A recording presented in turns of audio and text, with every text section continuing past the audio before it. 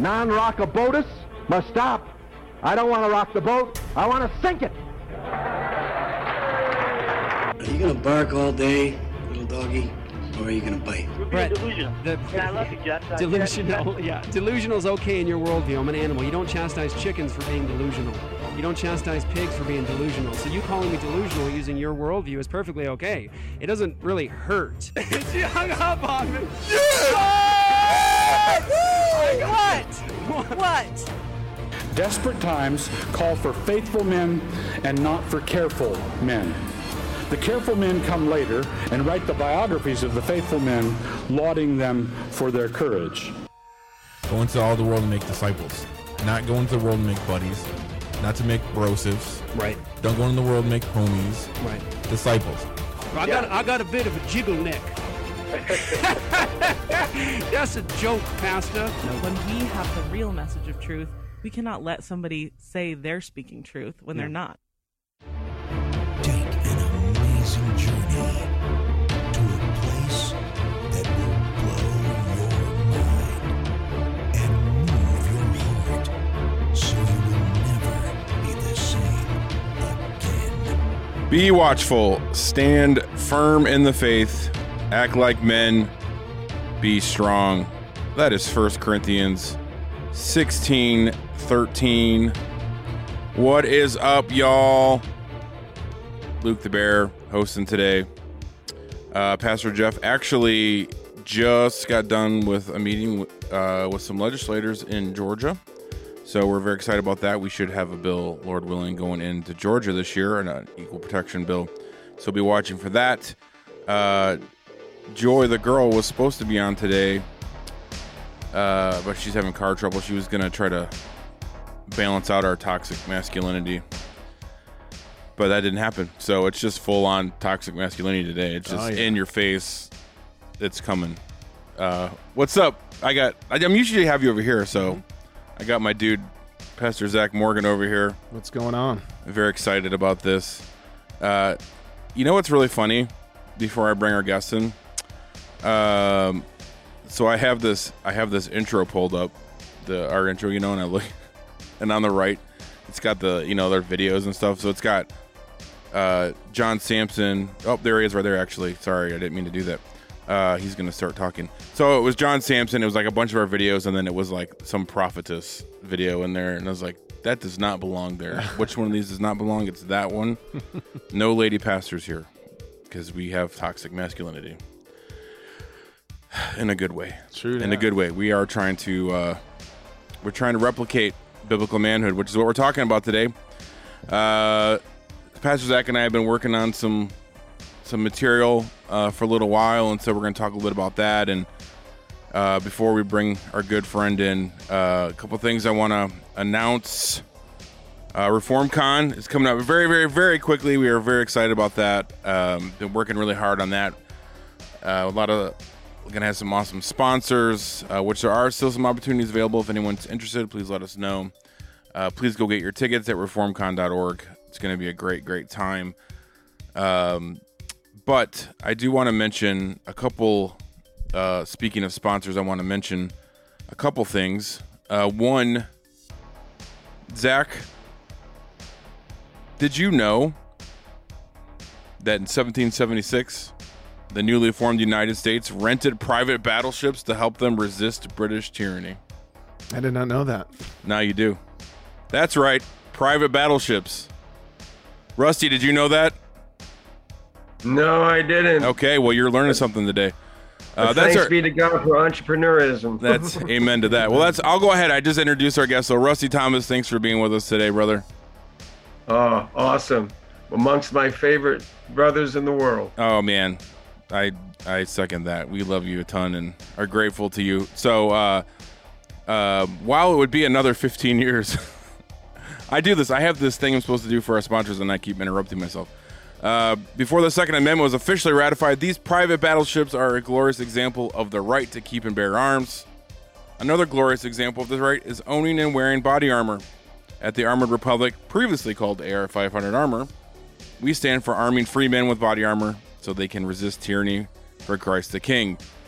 At its founding, the Armored Republic's flagship product was the AR-500 steel body armor plate, which is innovatively designed to provide rifle-rated protection at a lower price than any other armor on the market.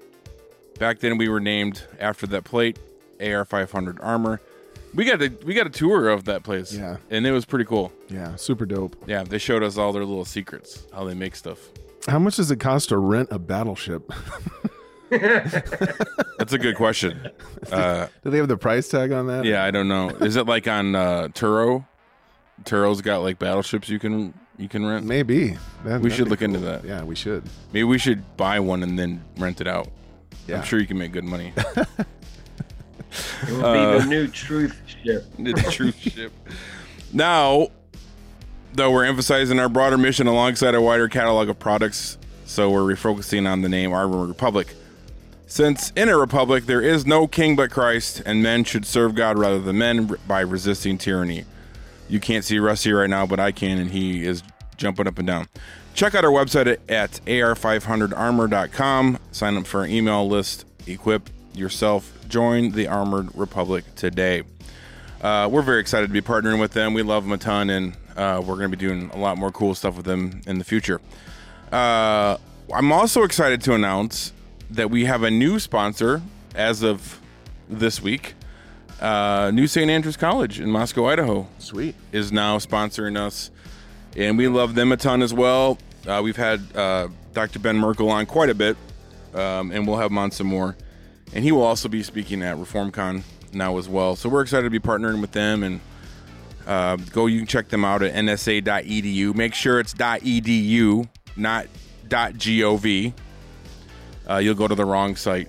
NSA.gov is not the one you want to go to. Yeah. Not friends of ours. Not Friends of Liberty.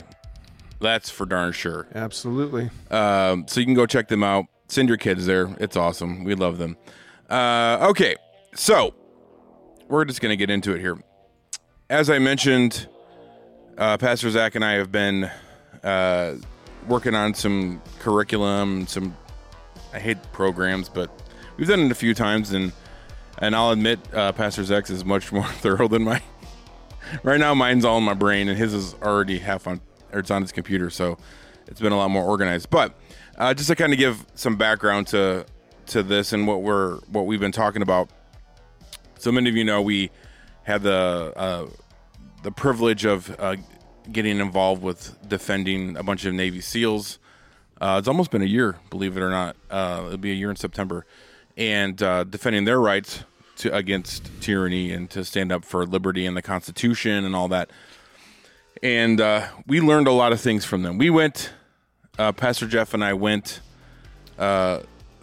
going there with the intent that we were going to try to encourage these guys, and we left encouraged and spurred on by them, and we've kind of learned a lot from them is just how to be better men. And so that's been a lot of, we've been talking about that a lot, and I'm actually working on a little side project. Hopefully we'll be dropping that soon along these lines. I'm very excited about this, and Rusty too, we'll bring him in. He's working on some stuff as well. But so there's two saints. Actually, before we get into the saints, let's get into the scripture first. Let's get into the word.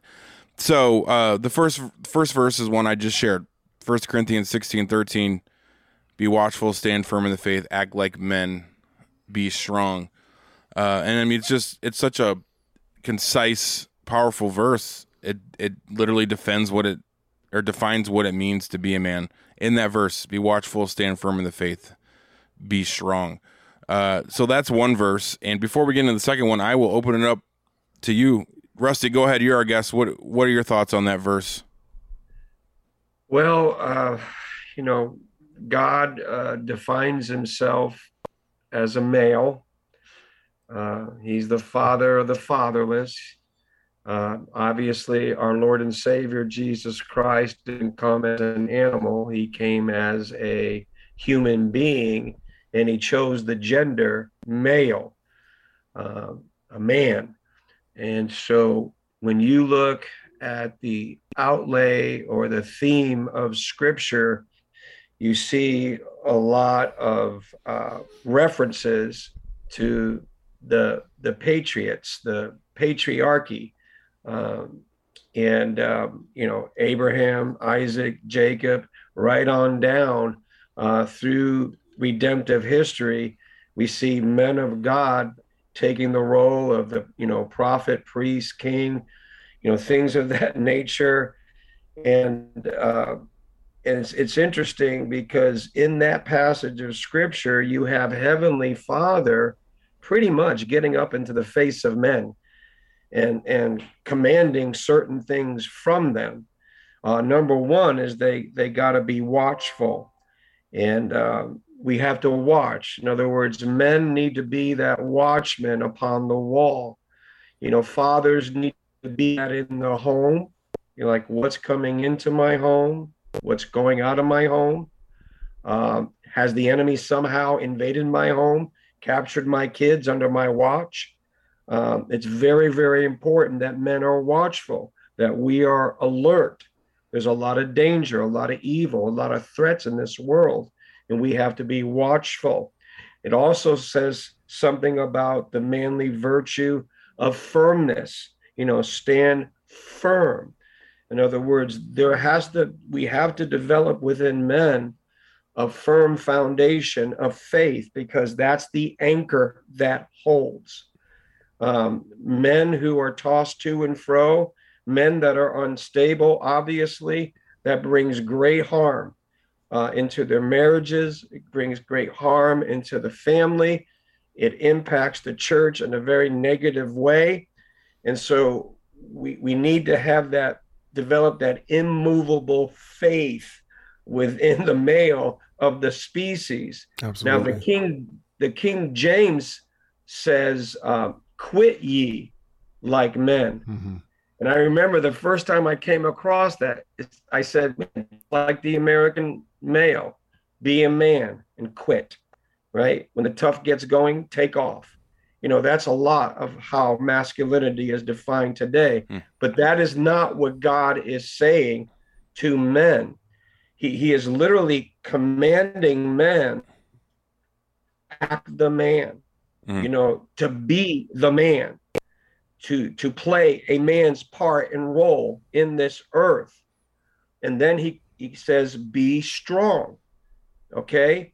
So be watchful, stand firm, be the man, do your duty as a man, fulfill your responsibility as a man, and then strength. So God presupposes strength to the male, to the man.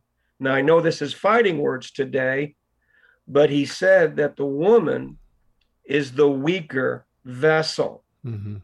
Okay? And so the Christian ethic, you who are strong, you help the weak, right? And it's that understanding, by the way, brothers, where men being strong and women sort of fulfilling what the scripture talks about, where God prizes a meek and mild spirit. That combination between strength and masculinity and meek and mildness and femininity, that is the best environment, that is the best place to nurture and raise children. Mm-hmm. And it's critically important that we understand the different functions and roles in that regard. Yeah, Amen. It's crazy because I was just talking to a young guy who had called in. We don't only counsel members of Apologia, but we try to do our best even. I mean, we got a lot of people reaching out to us, wanting to know about evangelism, just trying to help them make it through life. And I talked to a young guy, I think about a week ago, and he had just got out of basic training at Fort Benning. So I think his MOS was infantry. And he had told me within 13 weeks, so you go 8 weeks of basic training, then you go about 4 or 5 more weeks of AIT, which is advanced training. He had said 6 guys committed suicide, like a sergeant or first sergeant. Yeah, I couldn't even believe it. And then I've been getting into like suicide rates, and they have astronomically risen among young men. And it's because it's like this, they don't know what it means to, like you just said, be firm, stand strong, be tough, make it through a time that you think that you can't make it through. And so we got a lot of these young men just putting bullets in their mouth and eating bullets. It's a horribly horrendous thing. It's because that aspect, just one aspect of biblical manhood, a true manhood, is not being taught to the masses. And it's so crucial. I couldn't even believe these guys killing themselves at 18, 19. And then the sergeants were killing themselves too. You know what I mean? It's insane. Wow. Well, that goes perfectly into the next verse I wanted to share then.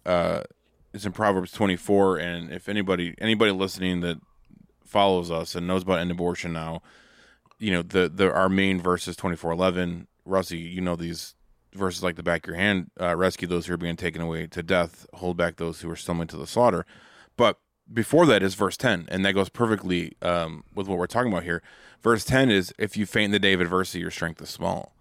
And so that's been a big verse for us as we're approaching this conversation. Is I think that perfectly defines, again, what you guys are, both of you were just talking about, that perfectly defines what it means to be a man. When you face the day of adversity, like, don't faint. Being a man is not fainting. It's showing that you're strong and you're holding your ground, even though, you know, as they say in the military, even though you're in the suck, right? Yeah. You're withstanding that, and you're being strong, you're being faithful. And so that's the other verse I wanted to mention. And so I'm glad you said that, Zach. But Rusty, you look like you wanted to say something. Well, you know, obviously, I don't think it's a coincidence that that's the order of that scripture. Yeah. Because before he's commanding his people to rescue those unjustly sentenced to death, obviously, God knows that's going to require a lot of inner strength to be able to intervene, to interpose on the behalf of the vulnerable and those being led to slaughter. You know, and that's not just talking, and it's not talking like bravado and machoism or anything like that. Sure. It's talking about the strength of the inner man to be able to put himself in harm's way, to sacrifice, to help serve others and protect them. And again, this gets to the heart of biblical manhood. Like, true biblical manhood, what is that about? Well, that's about taking these two kind of extremes in manhood, the fierceness, the anger, the rage, the explosiveness of manhood, you know, coupled that with the ability to be gentle. And it's interesting, C.S. Lewis said that it's the knighthood model that brought those two things together. Okay. And so it's pretty important that men master their passions, their appetites, their lusts, and to use it in a redemptive way. And so biblical manhood, you know, the scripture says, be angry, but don't sin. Be angry is a command. But for men, we get angry for all the wrong reasons. And they're typically selfish reasons. You're interrupting me. You're in my way. You're knocking me off my game. And we get very upset and we explode on people. Okay. But the anger that God is talking about is a righteous indignation. And quite frankly, if men do not have righteous indignation, where women are being turned into murderers and their children are being butchered and the innocent blood that is being shed, if that doesn't strike a moral chord of righteous indignation, then yes, something is very wrong with our manhood. Right. And it's critically important that we understand that true biblical manhood puts women and children first. Right. We talk about being servant leaders, the head of the home. Very, very important. But what does that entail? That's talking about being a protector. That's talking about being a provider. That's talking about loving and caring for women and children. That was the great cry of the Birkenhead ship. That was the great cry of the Titanic. women and children first. Well, where did they get that from? They got that from the Christian worldview. They got that from the Christian faith. They got that from the Christian ethic.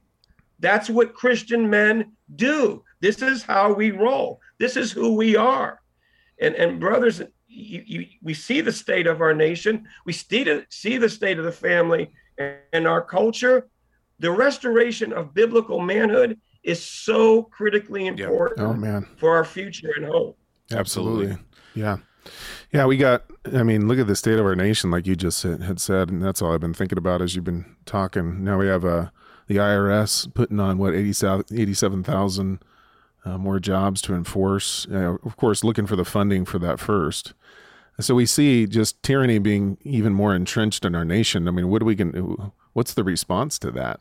It's going to be men with firm spines that rise up and say no more. If that didn't happen, if true men don't take their place, I mean, we're just going to be even more entrenched in more oppressive tyranny. Yeah. We got to get this message out. We have to exemplify that as Christian men. We have to teach our young men, because if we don't teach these guys being strong in the day of adversity, it's just going to get worse and worse and worse. And we're not doomsdayers, and we talk about this all the time. But I mean, you do see the writing on the wall here as far as what's going on in our nation. And if we just lay down and let the tyrants roll on over us, is that really putting our wives and our children first as men? No, that's just cowering in a corner and allowing an oppressive governmental system, which has happened all throughout history and all throughout the world, take control and victimize the most needy. So yeah, man, it's what needs to happen. If there was ever a man that I've seen model righteous anger and not sin well, it's Rusty Thomas. Yeah. That's a good question. I mean, as far as like waiting and walking through adversity, God has given you quite a bit to walk through with the death of your wife. Of course, early on, when God gave you the burden for the unborn and the church coming after you, that was in the early 80s. Walking all through that with people turning their backs on you. Of course, your big speaking engagements got shut down as soon as you had really God had given you the revelation to step into the fight for the unborn. You wait all through that for decades. You lose your wife, and then you lose your son, and then you lose your daughter, and it just continues to go on. So I guess a good question is, how do we as younger men look at a man like you, and how do we learn how to go through adversity? How did God take you through that, and what did you learn through that? Well, you opened the whole can there. But yeah, I'm sorry.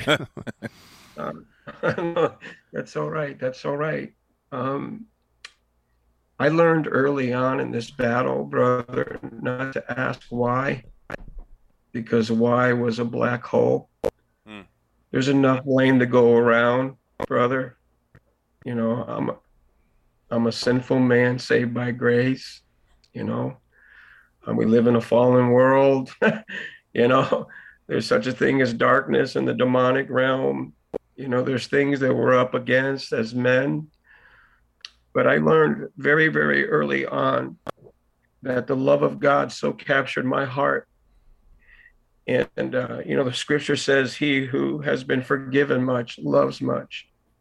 And brothers, I have been forgiven. You wouldn't want to have known me before Christ. I will just tell you that, because I was an animal and I was full of a lot of anger and a lot of rage. And if I wasn't beating up on flesh and blood, I was smashing my head against brick walls with blood screaming down. I was like the madman of Gadara. Literally, I was demonized. And so when the Lord saved me and he freed me, from that deep pit, and put put my feet on a rock and gave me this new song to sing, this redemptive song.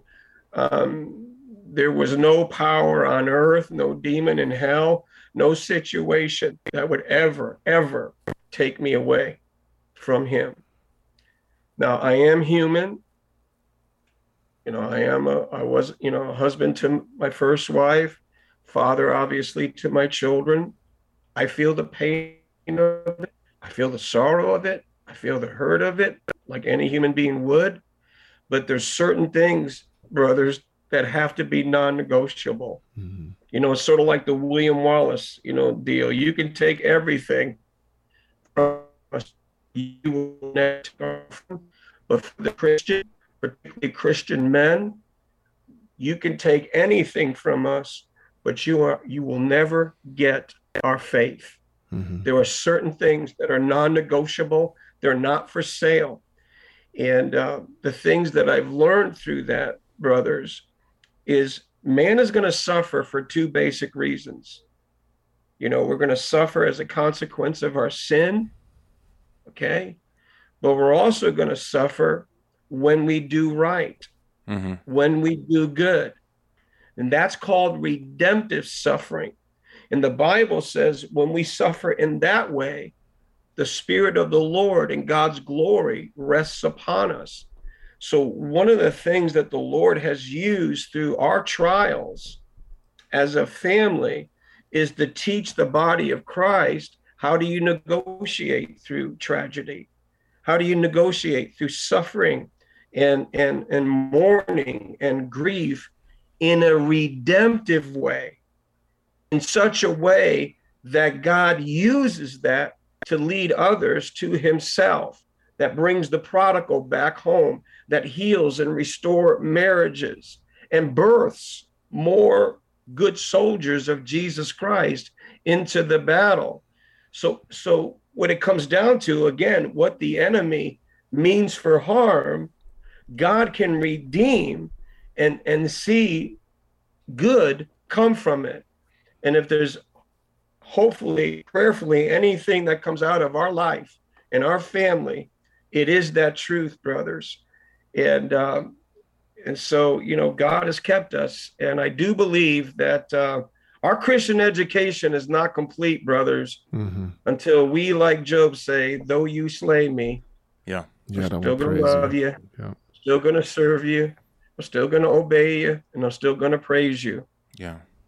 Well, man, I got I know you don't like this, Rusty, but I'm going to heap some more praise on you here. But, you know, Rusty's someone that's modeled to me, you know, not fainting in the day of adversity. And you know, when they lost their daughter, we went and to encourage them and pray with them. And I go there. That was my intent, again, to go and encourage him. And I left, of course, encouraged by this guy, you know, and I'm like, how is he not just in the corner, just sucking his thumb, a hot mess? Like, I didn't, like, how is that not happening right now, you know? And so, so brother, I was blessed by that. And that's, you know, you've done such a fantastic job of modeling that, not just to me, but to so many men. And I appreciate that. That's actually a really good point. Because I mean, losing your children too, and a wife is some of the worst thing that you can go through as a human being is the loss of your child, especially at a young age. I think Jeremiah was 16 or 17. 16. And I'm sure the temptation was to shake your fist, and I'm not acting as if I understand or relate to that. The temptation is there, but you decided not to do that. Why? Well, Zach, it's really important to know that Heavenly Father, I went through that with Heavenly Father early on in my life. He had saved me, but I was, like I said, I was like the madman of Gadara. And I had my fights with the Lord. I mean, there were times when I was saved that literally I was shouting to the heavens, you know, let's fight. Come on, bring it. You know, send me to hell. I mean, I would do stupid, irrational, foolish things like that, where I was a Christian, but I was sinning, and I was bearing all the consequences of my sin. And I would, you know, raise my fist to heaven and rage. So, brother, God brought me through that as a young man. And I can literally see his hand upon me, even through my times of sin and rebellion and rage as a young man. He was preparing me, brother. He was preparing me for things that were coming. In fact, I just shared this with my children today. We were in Proverbs chapter 3, in that scripture, trust in the Lord with all your heart. Lean not unto your own understanding.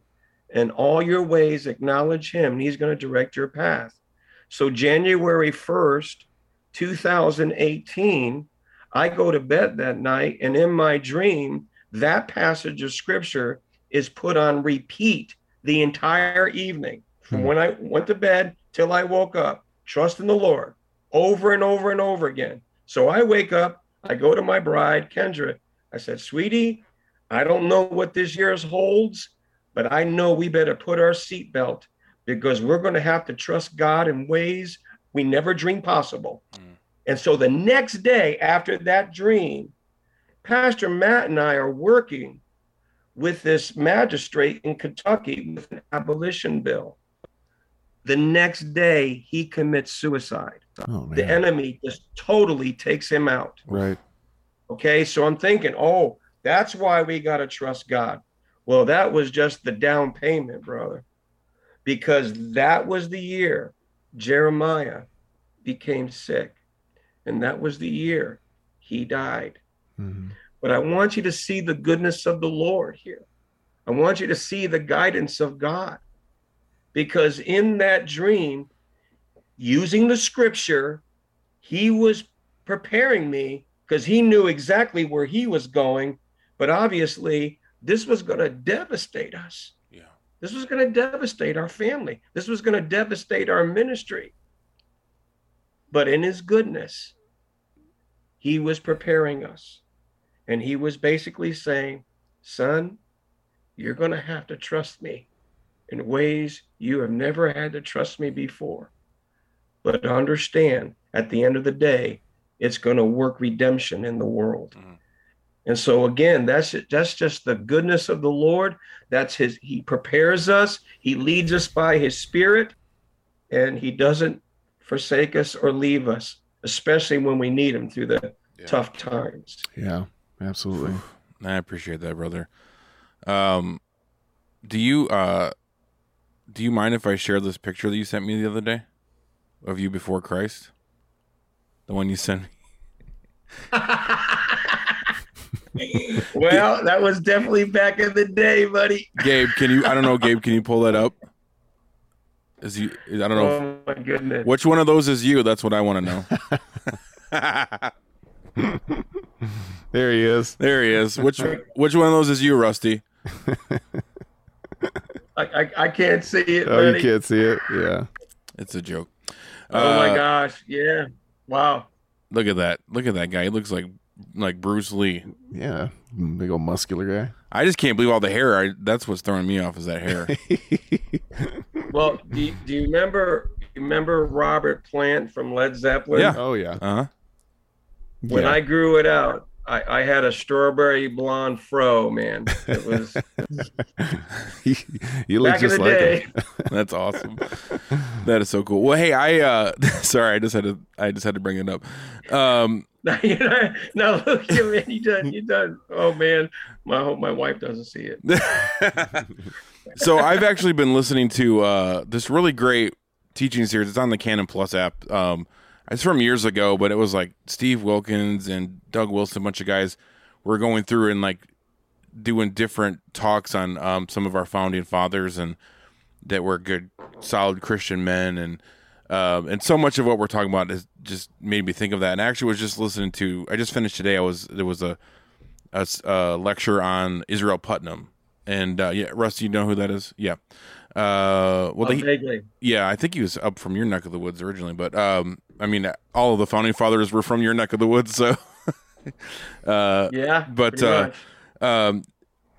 I won't get into a lot of details, but the last part of this lecture was so good. It was a really fascinating story and stuff. But it was Steve Wilkins was giving the lecture, but basically what I took from the end in his closing like 5 minutes is he was saying that as men we need to live simple lives. We need to be men of simplicity, not in mind.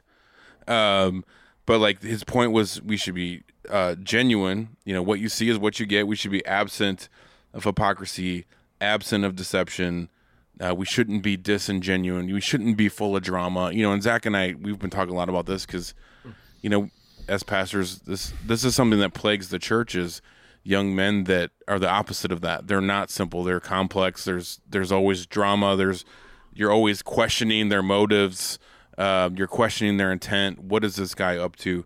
And so one of the last things Steve said was, he's like, by the grace of God, you devote yourself to being a man, stand firm, trust in him, and have fun along the way. And like, I love that. And I love, especially partnered with the story of Israel Putnam. Anyways, it made me think of that as we were talking. I don't know if you guys have anything to add to that. Well, yeah. One of the things. Go ahead, Rusty. I'm sorry. One of the things that I've done in training my children, 13. One of the things that I've tried to train them, you talking about the simplicity of life, is to live as much as you can a consistent life. Like what you are in private is what you are in public. It's that consistency, it's that loyalty, because let's face it, all of us, because we have a sinful nature, we all deal with a level of hypocrisy. It's just, oh yeah, sure. Because even things that we deeply believe in, sometimes we fail to live it out. You know what I'm saying? Right. And so what I try to encourage my kids is, the scripture talks about an unfeigned love, an unfeigned faith. And what the opposite of that is, obviously a feigned faith, a feigned love, and that's a pretense. That's fraudulent. Mm-hmm. It's a fraudulent love. It's a fraudulent faith. Okay. And so I do believe, God wants us to be very sincere and very genuine in our approach to him and our approach to others.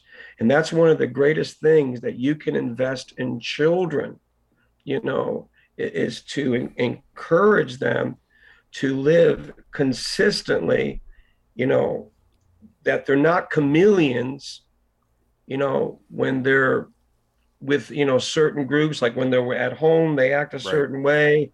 And then they're with their friends, they act a certain way. And then they're in the church, they act a certain way. Really, the key to life is being consistent, and I'll tell you, that brings such a security and such a stability. Absolutely. Particularly when men live that out, because they know that they can go to their dad and he's steady, he's stable. So critically important. And we model that for our children to follow. And believe me, that brings a lot of peace to their troubled minds. It really does. That's so good. Thank you, brother. You were going to say something, Zach. No, I was just thinking about that too. And even in the life of my dad, who was really successful and as a construction business owner, and it's just that consistency that he had that just kind of marked him. He would be up early. He'd be attending to his business duties. He didn't really let things become loosened, because, our lives can be like a shoe that gets unloose, and that's just through whatever, unforeseeables, or we're just men. And what I saw in him is he just kept everything tightened up. And that created, like you had just said, so much stability and security in our hearts and our minds. And of course our wives too, because we can't really take days off as men as far as consistency, right? We can't go suck our thumb in the corner and wish all the adversity went away, or just shake our fist at the government. You know what I mean? I mean, people can take that role, but who suffers when that happens? Everybody suffers. Our kids suffer. Everybody. So we as men have to take that role, and like you said, model that consistency and discipline in the way that we attend to our God-given duties. And that's what, you think about it, that's Absolutely. What heals the world. Yeah. As goes the church, as goes, the nation. But I would say as goes the man, as goes the family, as goes the church, as goes the nation. He is at the very basis Absolutely. of it. And so that's why we have to build these strong, biblical, consistent, disciplined men if we're going to turn this ship around, because it definitely needs to be turned around. Well, and Zach, you bring up an important part of biblical manhood, which is a strong work ethic. We know the natural course of this world due to the fall is chaos. In the book of Proverbs, I went by, a man's house. He didn't keep up with it. And what happened? Weeds, nettles, grass grown too high, the house falling apart, and poverty came down, upon him like a robber. And so we need to train our young people to understand the natural course of human existence on this planet. If we just let things go, it's going to overtake us. It's going to destroy us. It takes consistent effort to tame that wilderness and to turn it into a garden that will produce for us. That takes a very strong work ethic. Yeah. And that's another thing that's missing in the training of young people today. Because even when we're talking about the important issues of liberty and freedom and preserving that for our children, most of the children being raised, we've raised them with an entitled mentality. Yeah. They don't know the benefits of responsibility, the benefits of hard work and achieving something, right, and making something that produces and helps. You understand what I'm saying? And so we're basically raising a generation that thinks that because they're Americans, they're entitled to liberty and freedom that they abuse, but they don't understand there's a lot of responsibility that comes with it, which brings up another issue when it comes to biblical manhood. See, our default template due to the fall is man's sinful nature. In other words, there's just like there's original sin, there's actual sin, but there's also gender sins. And we need to understand what the gender sins are. For men, it's irresponsibility and passivity. Okay, that's our fallback template due to our fallen sinful nature. Okay, we see that in Adam. When his manhood was demanded of him, he went passive and he became irresponsible. And so that sinful nature in gender got passed to every man. Okay, that's something we do have to deal with. We have to look that in the eye. Yeah.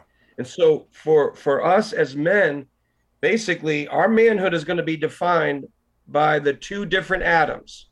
Yep. Is our manhood going to be defined by the first Adam, which is passivity and irresponsibility, or is our manhood going to be defined by the second Adam, who went through the same temptations, met the same enemy, but his response was a whole lot different? Yeah. He charged with the word of God. And so as men, we gotta understand that when Christ redeemed us in salvation, he also redeemed our manhood. It's so critically important. And believe me, the enemy knows very well what happens when men get a revelation of who they are in Christ.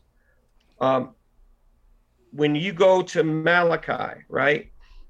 It's what's the last word of the Old Testament, brothers? What's the last word of the Old Testament in Malachi? Do y'all know? I can't remember. I just failed the test. All right. The word is curse. That's the last word of the Old Testament is curse. It is directly related to fatherlessness. That's right. Directly related. That's where God says he's going to send Elijah the prophet before the great and terrible day of the Lord. And he's going to turn the fathers' hearts to their children and the children's hearts to their fathers, lest I come and strike the earth with a curse.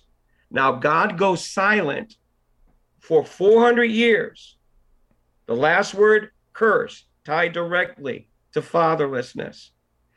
After 400 years, he decides to speak again in Luke chapter 1 with Zechariah in the temple, talking about John the Baptist, the birth of this child. And what's the calling on this Elijah, this John the Baptist?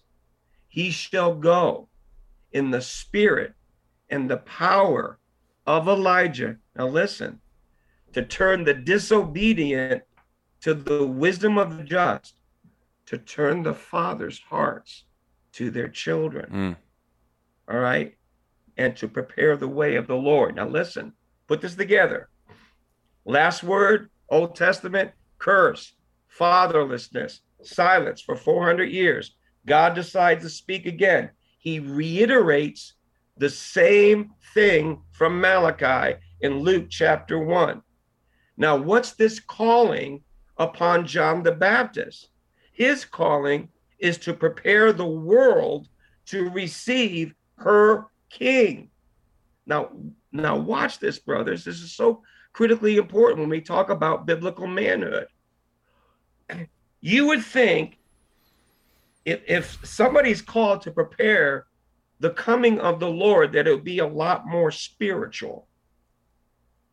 But one of the elements of preparing the world is God saying to men, listen, Dad, I want you to be a good dad. Fathers, turn your heart to your kids. Are you kidding me? You're saying to prepare the world to receive her king. One of the aspects of this is the relationship between the father and their children. So if that is what was used to prepare the way of the Lord, how much more important it is to advance the kingdom of God in the earth. That is why toxic masculinity, that is why manhood is so savagely attacked in this nation, which produces two kinds of young men.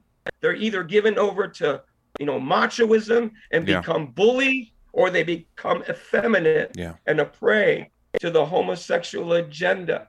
And this is why also, brothers, there's a great barrier, even in the church, because men find it very, very hard as fathers to connect with their kids. And that is not by accident. That is strategic by the enemy. Because a lot of times he knows this battle a whole lot better than we do. Man. And listen, this is critically important, because he says it's the sins of the fathers that are passed to the children. Okay, not the sins of the mother, not the sins of the church, not the sins of the state, the sins of the father. That tells you the high and lofty position we have in the kingdom of God. So what men say or don't say, what men do or don't do, has extreme importance for the future of children. It's critically. Another revelation is God never calls the orphan, the motherless, the churchless, or the stateless. He always calls them the fatherless. And that is Father's heart. That is Father's heart. And we desperately need to instill this back in young men today. I mean, it would revolutionize their understanding of manhood. And again, brothers, that's why it's so attacked. When you look at the sitcoms and movies, how is manhood presented? Effeminate, stupid, worthless, lazy, moronic, and selfish. They need women to save them, right? I mean, who's the new superheroes today? They're all girls. They're all girls. They're all girls. And then we wonder why this nation can't tell the difference between a boy and a girl. We are so out of whack. We are so out of order, and we're spinning out of control. Right. And this is why biblical manhood is so critically important. Whew. Well, that was amazing. That Thank you for sharing that. There's 2 points I wanted to address that you brought up before you went on that little mini rant, which was incredible. One is hard work, and the other is victimhood. So I'll address those quickly. But as far as the hard work, like, I know we've talked a lot about this. You know, we live in the desert. I've tried to model that hard work, not just in what I'm paid to do, but at home. You know, in my yard. I take the Dominion mandate seriously, and I want to model that to my kids, and I want to model that to the men that we're raising up to be men. You know, and it's not easy to take dominion over the desert. And I know you're not quite Arizona, but you're in a desert-ish area. Like, it's not easy to take dominion over the domain that God's given us, and it requires a lot of work. And I tell our guys that we're raising up, like, how do you expect to take dominion over the earth and fulfill God's dominion mandate if you can't even take dominion over the domain He's given you? You know, in other areas of the country where it's the opposite, you know, things grow naturally. You still have to take dominion over that. You have to, you know, control that, and that's just, to me, that's a perfect picture of just modeling that to future generations. Is, you know, Christ didn't come just to save us. He came to reconcile all things to Himself, including things here on earth. So as Christian men, that we should strive to reconcile to God all things, including the things He's given us, the things that we're stewards over. And so that's one aspect I wanted to mention. And the other is victimhood. I think this is so important, is everything that you just said, Rusty, is the result of not doing that is men being victims, playing the victim card, you know, and we deal with this all the time. And I say this quote all the time, but it's perfect. It's from my friend Toby Sumter, but he said, as Christians, we should reject all invitations to victimhood because we have the perfect victim and we're never truly innocent. And thankfully, in the culture, we're all white, cisgender males, so we're not allowed to play the victim card. But we're the oppressors. But guess what? It happens in the church all the time. And we're constantly telling our young men, like, you're being a victim right now. Stop being a victim. Your job, your duty is to be the man of your household. It's to work hard. It's to provide for your family. And it's, like you said, Rusty, to care for and love your kids. And so many times we see men, you know, married and unmarried, just wanting to immediately point the finger, blame their wives, blame the kids, even blame God. And, you know, we're constantly saying, you're being a victim, stop being a victim. So that brings me, so I mentioned there was two quotes, and they kind of go hand in hand. And this has been, these mantras have been what have gotten us through 2022. We started off, you know, the beginning of this year was rough. And the first one is, we got this from the SEALs, but like, the only easy day was yesterday. And we keep that in mind all the time. Like, you know, when you wake up and it's a rough day, it's like, yesterday was the easy day. You know, let's face this head on. And the other one is get hard, stay hard. We say it all the time. If Zach and will echo this. Like, if we're having a rough day and, you know, we're dealing with drama or dealing with some tragedy or whatever, and, you know, we're struggling or whatever, we'll just say, stay hard. And the point is, like, you're not hard in spirit, you're not hard in mind, you know, but you're resolute. And that's the idea is biblical manhood is you're resolute. Your feet are firmly planted in objective biblical principles, and whatever comes my way, I'm going to take it head on, standing on God's word. And so anyways, I wanted to make sure I got those things in, and I'll open up to you guys here. I want to hear your thoughts. Well, I gave you a lot, I know. Yeah, well, you bring up something important. Again, this is something that I've invested in my own children. I would ask them, what kind of Christian are you? Are you an apple Christian? Or are you an orange Christian? If you're an apple Christian, you have thin skin and a hard heart. If you're an orange Christian, you got tough skin, but a soft heart. And that's what we're seeking to achieve. As men, we got to take the blows of life. Mm-hmm. We got to have tough skin to handle that. Okay? The problem, though, is if you ain't walking, faithfully with your Lord, and you're just getting hit and pummeled, the temptation is bitterness. Yeah. The temptation is to bite into that scandalon.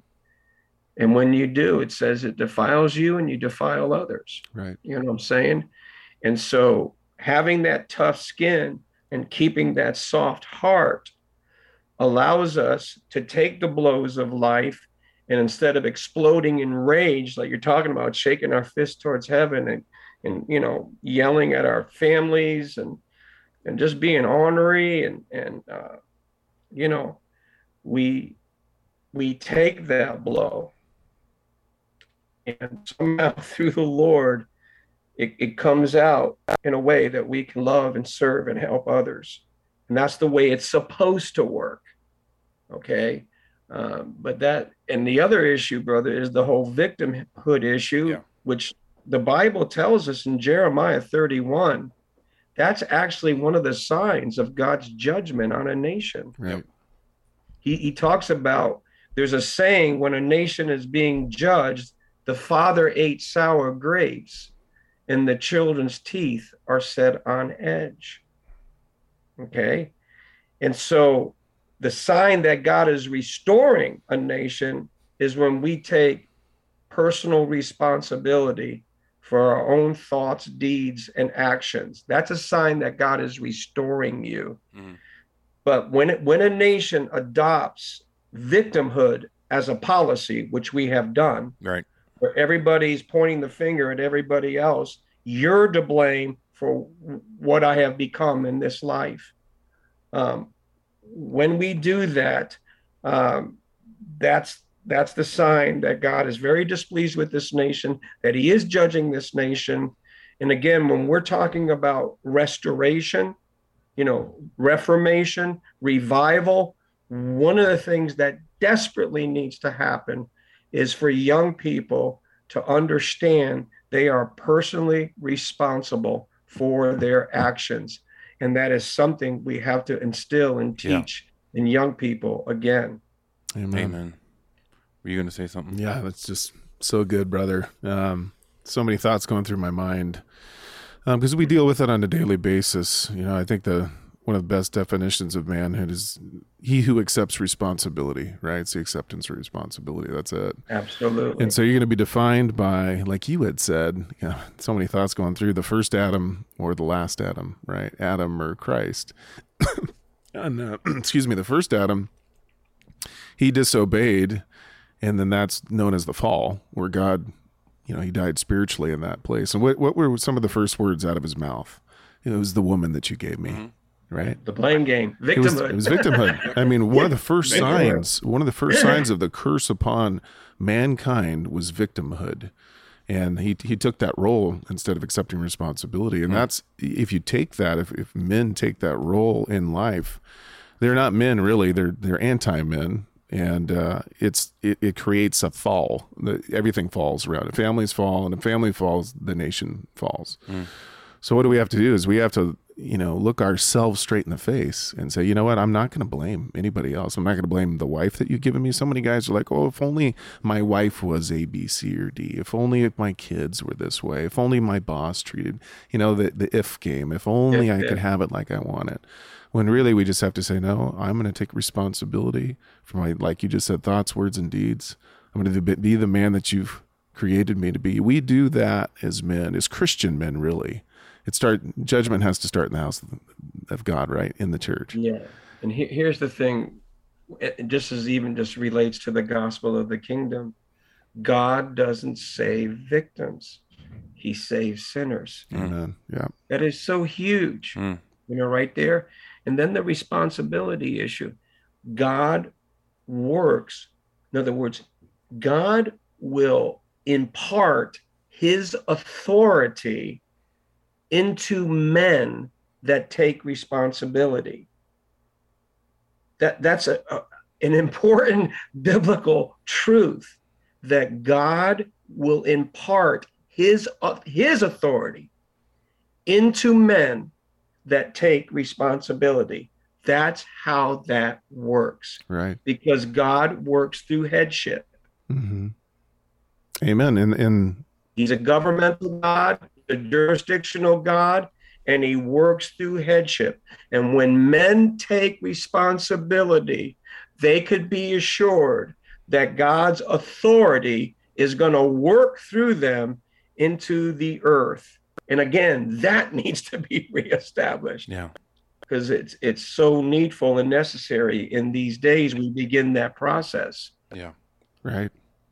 Yeah, I think you had said it too in one of the many sermons that you've preached or conferences that you've taught at. I mean, you're talking about men taking responsibility.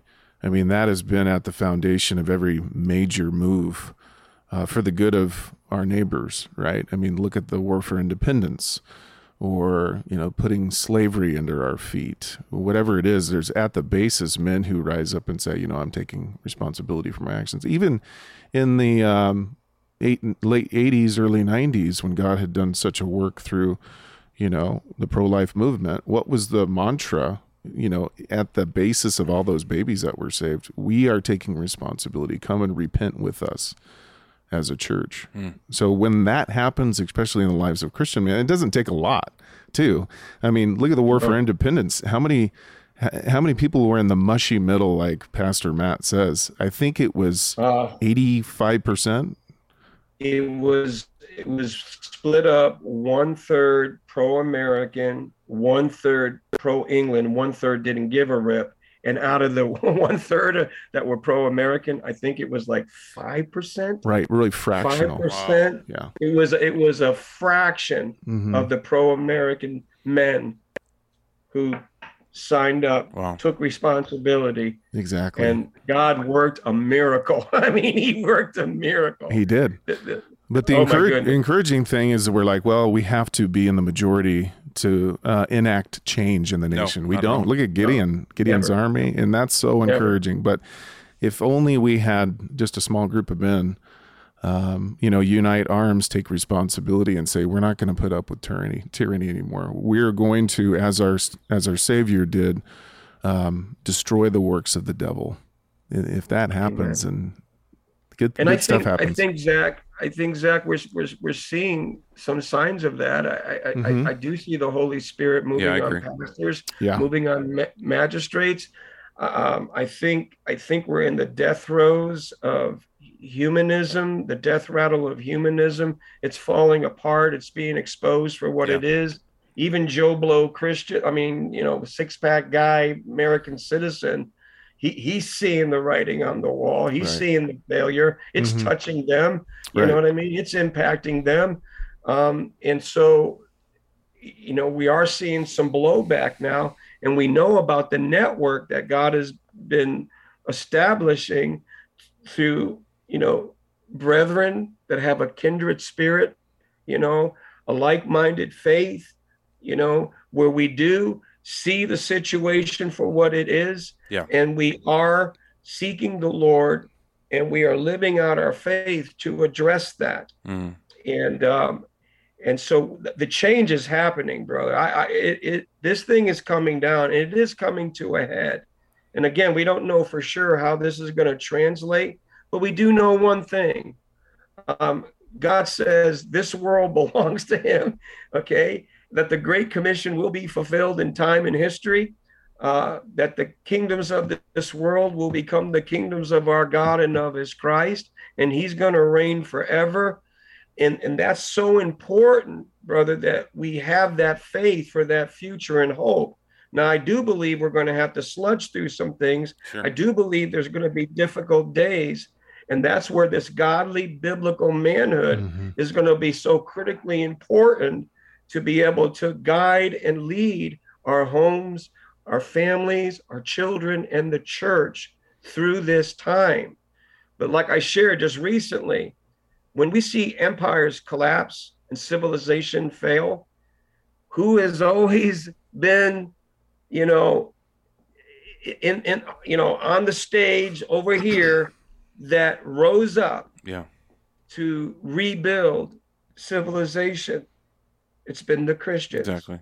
Right. It's been their faith, it's their worldview that when humanism rebels and collapses and serious consequences come upon the earth, it has always been the Christians who were there because of their faith, because of their family values, and because of their kingdom worldview that has restored civilizations. Yeah. Amen. Amen, brother. Amen. And so we may be called upon again, brother, is what I'm saying. Yeah. No, excellent point.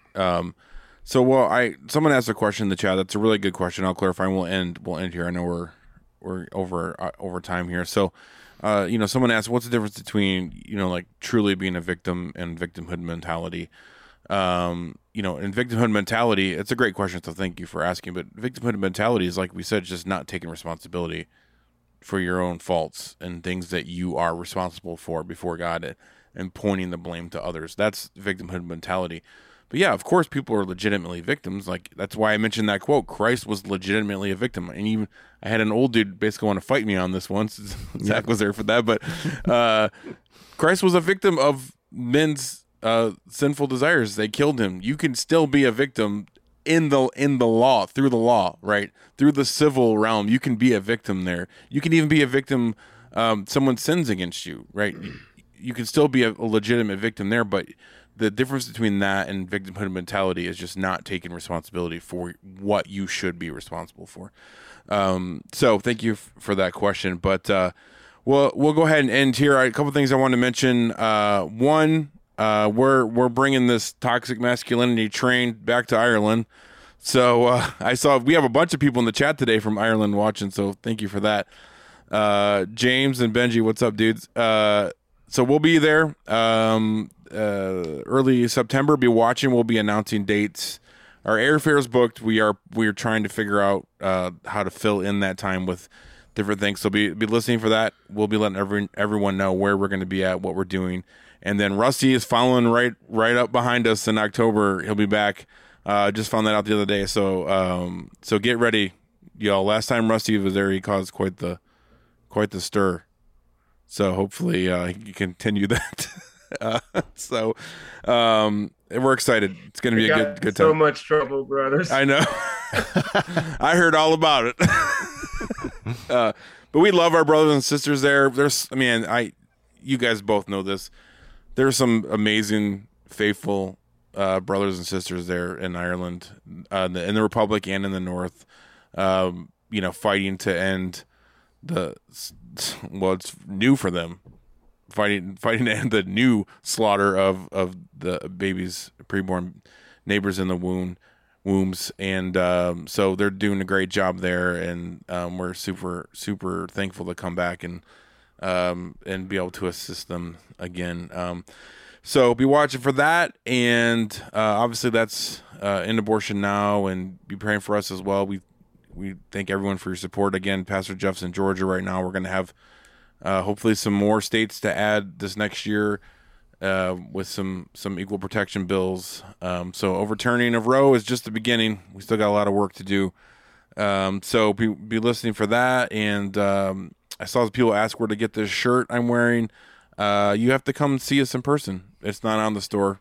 That's why you can't find it, because it's a conference only shirt. So come to ReformCon and get it. But you can also go to our store. We have lots of stuff there, and I know we sell a lot of tracks there. So check that out at apologiastudios.com. That's all I got. This was such a great show. Thank you, brother Rusty, for being on once again and blessing us. Thank you, bro. It was awesome. It's always a joy to be with you, honestly, guys. I really love you. Yeah, we love you too. All right. Well, Zach, thanks for joining me kind of last minute today. No problem, Bob.